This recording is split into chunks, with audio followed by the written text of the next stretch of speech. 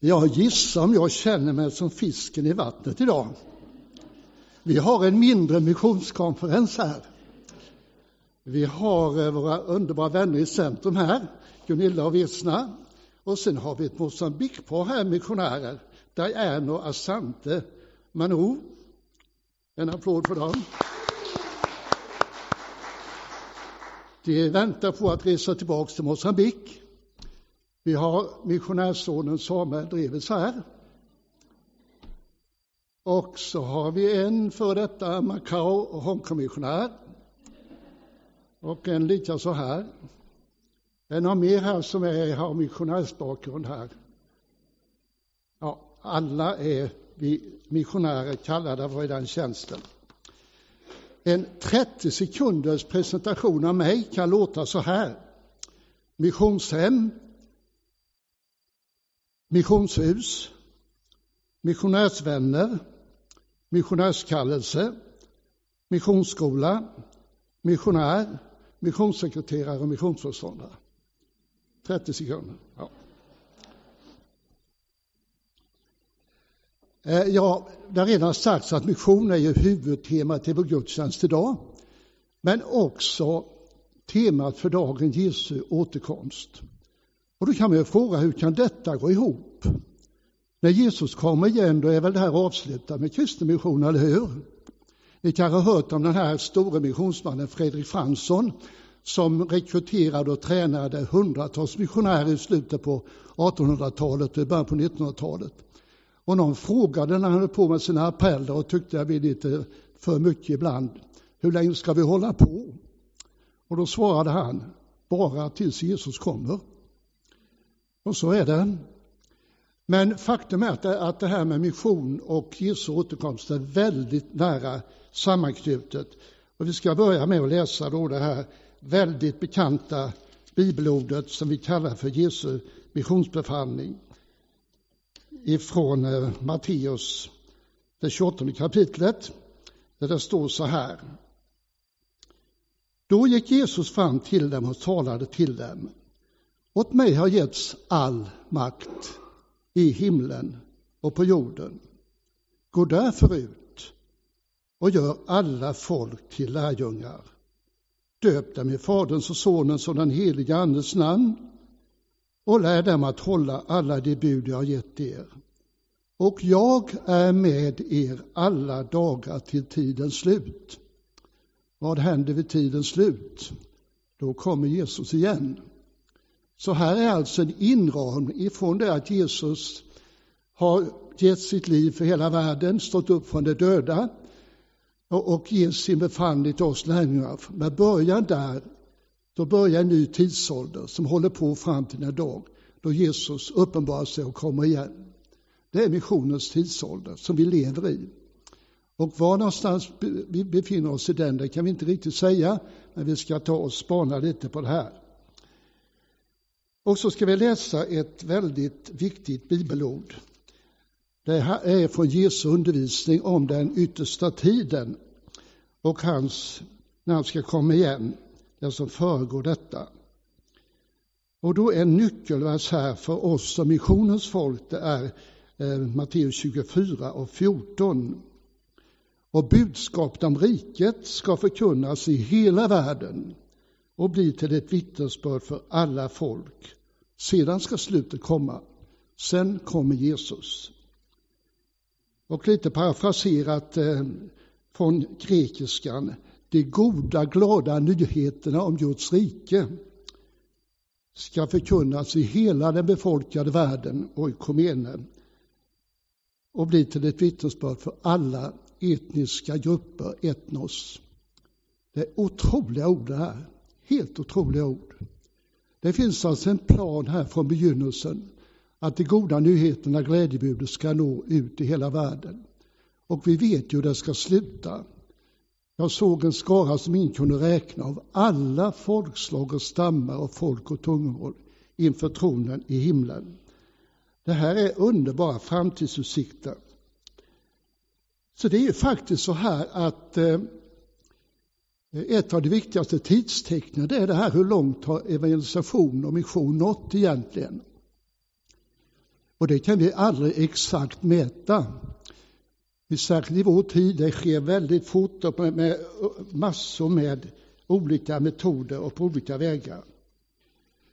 Men vad jag tycker är viktigt är att vi inte fastnar i det här med, jag har inte läst det här men ni känner alla till det, om Jesu berättelse om den här tidsåldern, att den kommer att kännetecknas av många otäcka saker, mycket falska profeter, mycket konflikter och krig, hungersnöd, jordbävningar, grymma förföljelser av kristna, sol och måne ska förmörkas, det ska bli kosmiska grejer och tecken, himlens makter ska skakas, och allt det här kan ju skapa mycket oro och även sömnlösa nätter.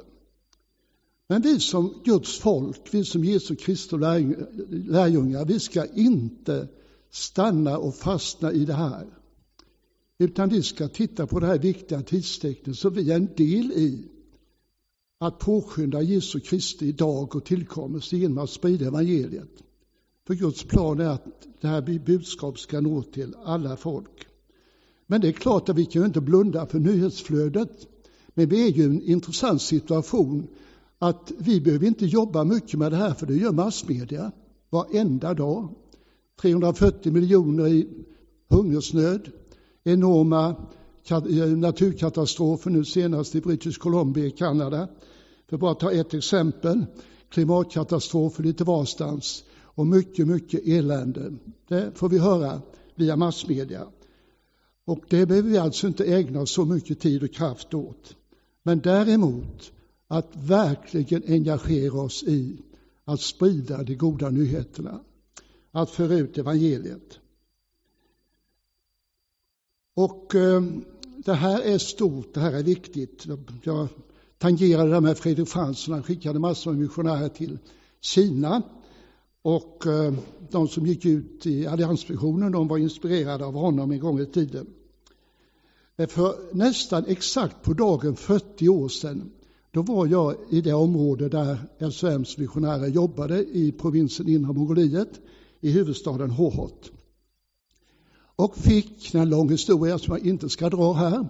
Efter många om och men så tillät en guide som vi inte har beställt, men som ändå följde oss, att vi fick träffa en pastor som hade jobbat ihop med våra missionärer där, pastor Wang.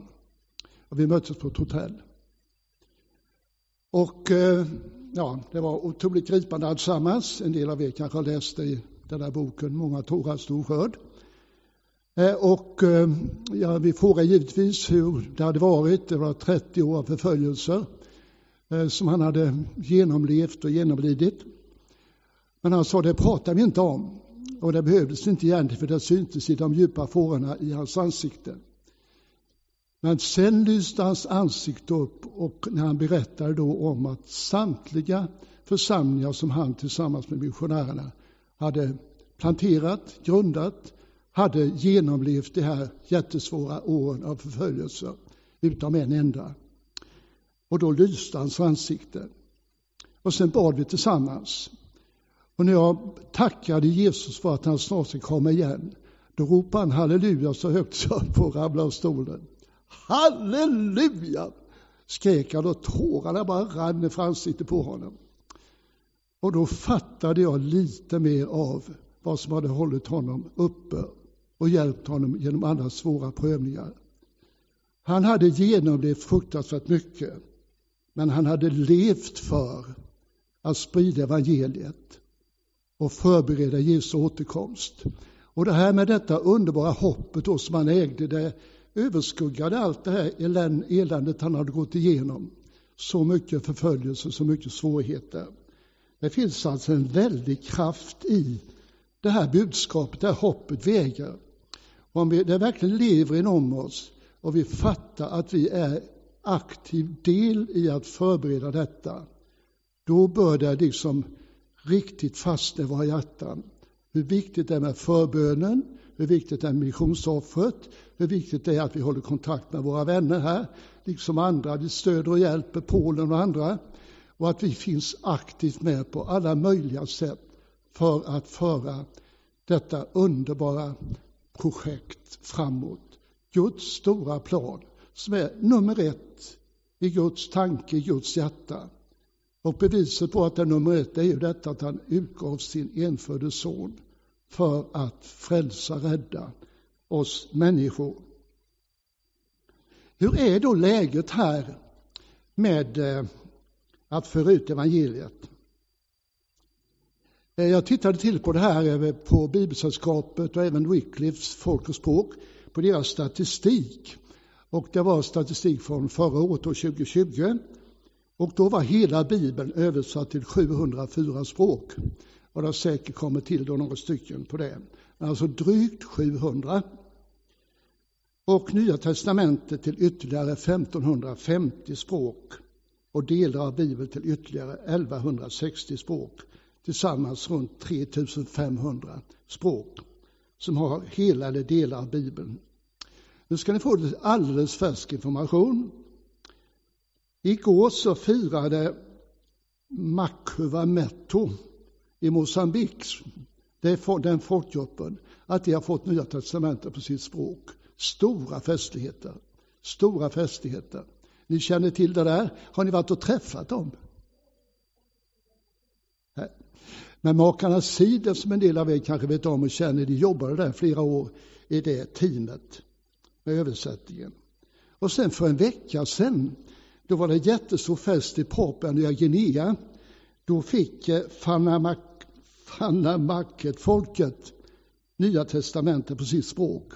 Det har varit på gång länge, men på grund av covid har det skjutits upp. Och det är Lisbeth Fritzell då, som kanske en del av er har träffat, vet om, som har lett det här arbetet, och hon kunde tyvärr inte vara där, hon har inte fått sitt visum än. Hon ska återvända. Så runt sådär 3500 språkgrupper folk har tillgång till Bibeln tryckt på sitt språk. Och det täcker då en jättestor, 90% av världens befolkning.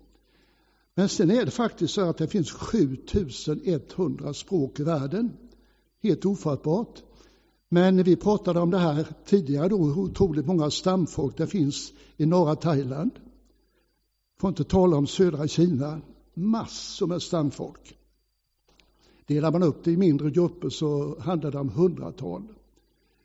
Och hela regionen, även in i Myanmar då, lika så mycket stamfolk och så vidare. I samma sak i Afrika. Har ni koll på Mosambik, ungefär hur många folkgrupper det finns?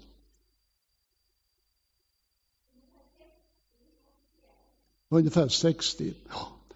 Så då förstår ni här hur många det är, och då kan man säga så här att finns det inte då möjligheter till exempel i Mosambik att läsa portugisiska, i Papua Nya Guinea kan man inte kolla på engelska och så vidare, och det kan man delvis där man har möjlighet att gå i skola, men det fastar aldrig riktigt ordentligt. Man kan inte liksom peka på att det har planterats självgående kyrkor i områden där man inte har tillgång till Guds ord, där inte det som kallas in i tjänst kan studera Guds ord och läsa det alltså och så vidare. Så det är väldigt viktigt det här. Och det är ett stort böneämne. Jag vill lägga det på era hjärtan. Ta med det på era bönelistor, era böner, andakt och så vidare. Att be för språkarbetet. Att Bibeln blir spridd ännu mer till alla folkgrupper möjligt här på vår jord. Sen är det ju faktiskt så att Bibeln, så långt jag vet, fortfarande är världens mest sålda bok. Och det ska vi tacka Gud för. Sen är det ju så fantastiskt det här i vår tid med det som går ut i etern, när man säger så. Radio är gammalt och fortfarande väldigt viktigt. Vet ni om det sänds mycket på olika stamspråk via radio i Thailand? Jag skulle tänka att det sänds en hel del. Jag tror IBRA faktiskt är aktiva i Thailand. Men i alla fall, det är väldigt stort och når ju då till alla människor som har en ordentlig radio och använda med. Och sen då det här att man använder idag också tv-sändningar via satelliter. Jag tror ni alla har talat om Sat7, eller hur? Både Equmeniakyrkan och SAM ger stöd till Sat7 och det förmedlar gåvor om ni känner er berörda av att ge till det här. Och lyssna nu, ständigt dygnet runt sänder man över 25 länder i Nordafrika och Mellanöstern. Och de flesta av de länderna är stängda för missionärer. Väldigt, väldigt tufft att komma in och för fysiska personer och arbeta där och vittna där. Och utöver det här då, och jag kan säga det också att det är Sat7-programmet, jag har ju kontor på Cypern. Och det strömmar in brev ifrån människor som har snubblat in på det här eller sökt efter ett kristet budskap på sina tv-apparater. Och de får hjälpa massor med människor, skicka ut korrespondentkurser och så där vidare. Jag kan berätta om en upplevelse. Jag var i Egypten då, vi hade projekt där på 80- och 90-talet. Och faktum är att det fortfarande är ett projekt i Alexandria.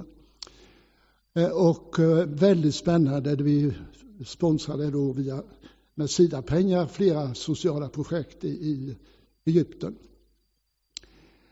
Och så var vi ute och åkte då i mindre byar. Och kan ni tänka, det är på 1980-talet att nästan varenda kåk hade en hemmagjord parabol gjord av ståltråd. Och sen sån här ugnsfolie, eller något i den stilen, va? Hemmagjorda paraboler.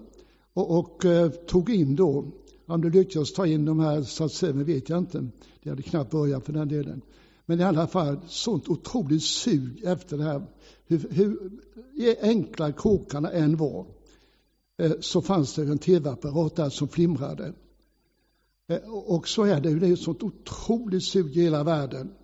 Var man än kommer, till och med när jag började åka i Kina då med grupper i slutet på 1900-talet då, så hade ju alla telefoner.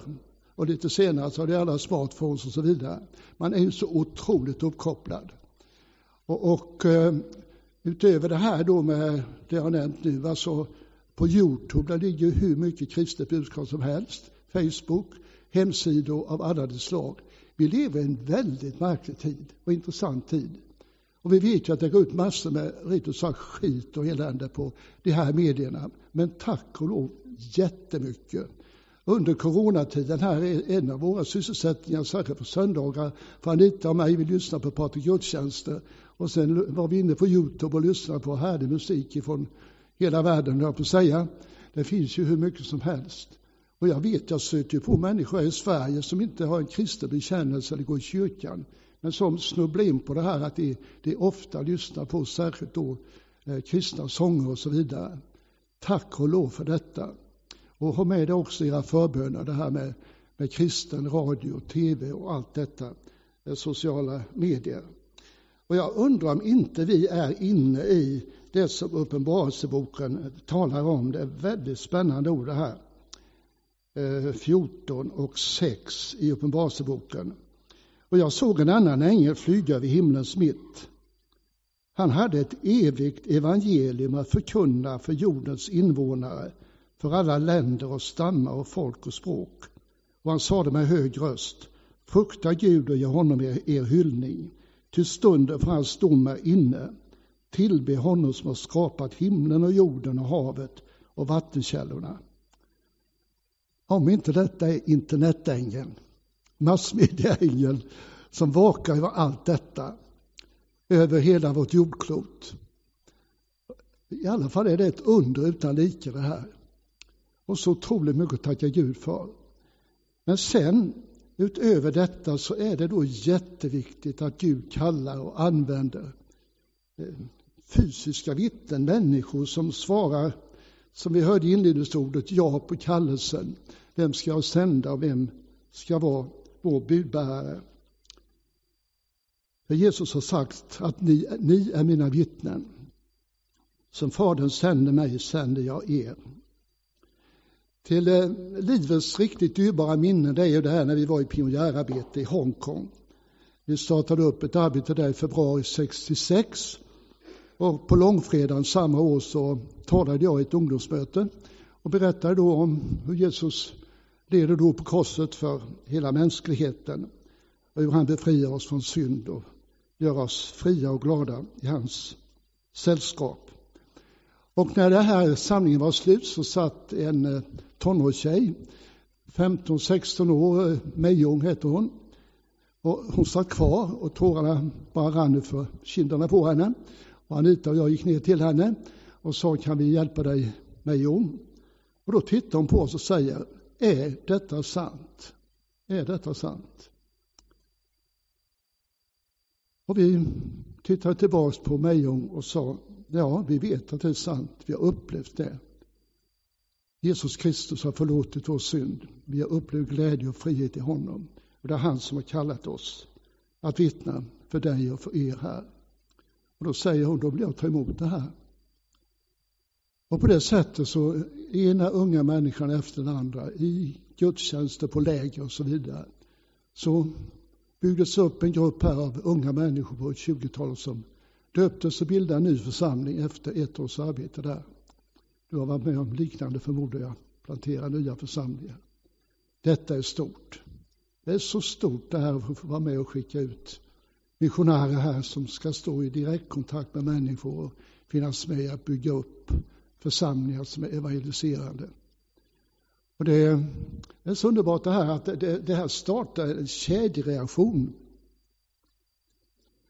Det dröjde på direkten faktiskt när unga människor kom till tro i vårt arbete då. Vi hade ju mycket socialt arbete också, yrkesskola och så vidare.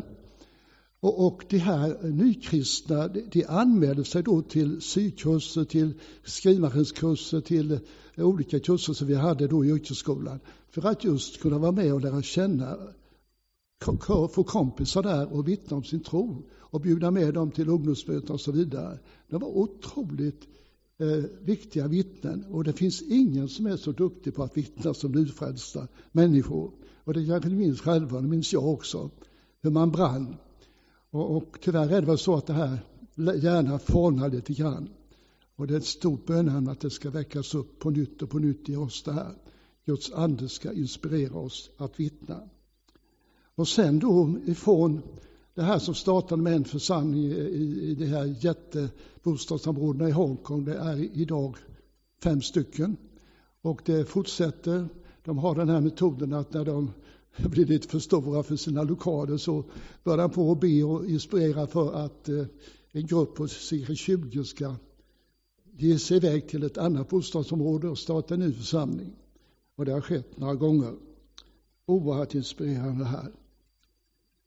Och det är så viktigt det här du nämnde om hur du kunde uppleva en hopplöshet i din gamla tro. Och det där har vi ju mött i daoismen som dominerar i Hongkong. Det är ofta en mix mellan daoism och buddhism. Men daoismen har ju en väldigt stark tro på dödsriket. Och man har en tro på att dödsriket är ett rike med flera våningar. Dåliga människor hamnar längst ner och det som har gjort mycket gott har mycket karma längre upp. Och jag glömmer aldrig när jag samtalade med en bibelstudiegrupp en gång och frågade vad tror ni, hur är läget i den högsta våningen? Är det lycka och glädje? Och det blev en så kuslig tystnad här. Och efter ett tag så såg jag en efter den andra bara skaka på huvudet. Jag glömmer det aldrig.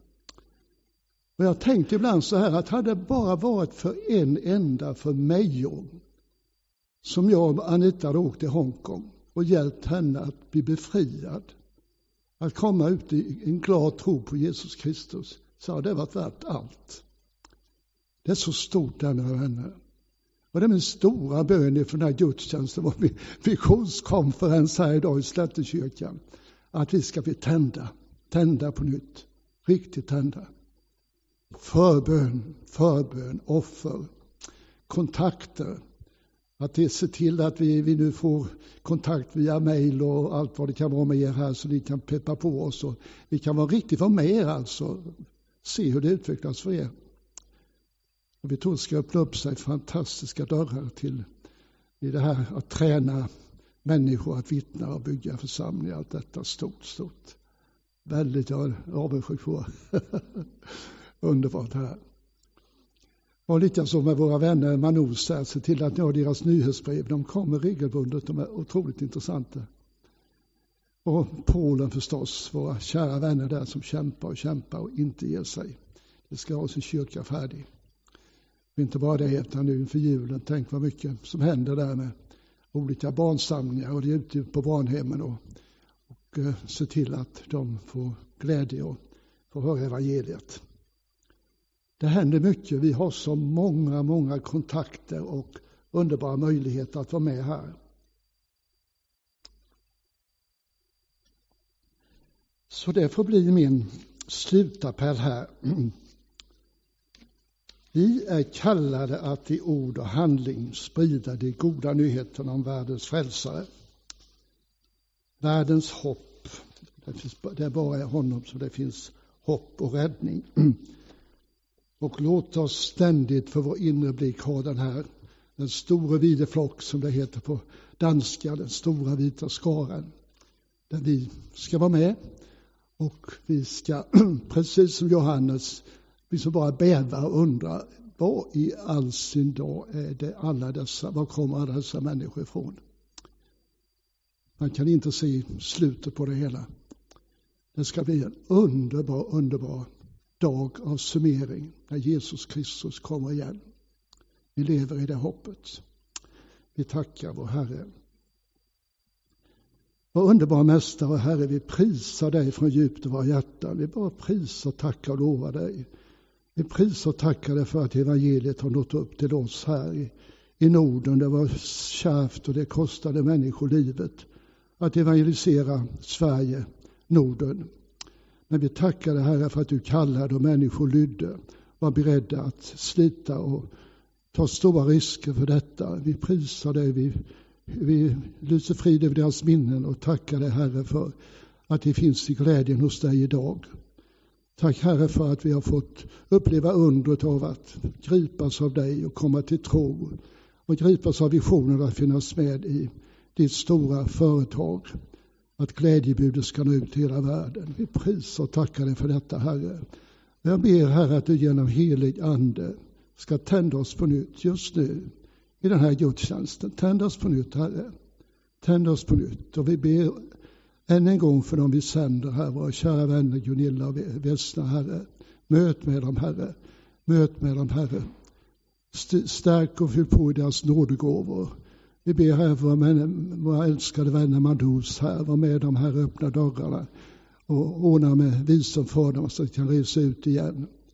Tack, Herre, att du ser till dem i Polen där de kämpar, Herre, och gör allt de kan för att föra ut glädjebudet. Möt med dem och välsigna dem, Herre. Vi vet hur läget är i Honduras, Herre. Vi ber för dem också, Herre. Jesus Kristus. Bara ber att du med alla de hjälpmedel vi har idag ska bli mer aktiva i att verkligen hålla kontakt och på alla möjliga sätt med våra kära utsända. Vi vill vara en missionerande församling och vi vet, Herre, att du också vill smörja oss och rusta oss för att verkligen nå ut i vår närhet, Herre. Vi ber, Herre, för vår julmarknad nu när vi stöter på många av dem som skickar sina barn till scout här och till tonår. Vi bara ber, Herre, om nåden att kunna vittna om dig, att bara stråla ut en glädje vi äger dig, Herre. Låt oss få uppleva undret, Herre, att vi inte bara sår utan att vi också får skörda. Jesus Kristus, smörj oss, kalla oss, ge oss tydliga visioner. Hjälp oss, Herre, att stå för dig. Det ber vi om i Jesu namn. Amen.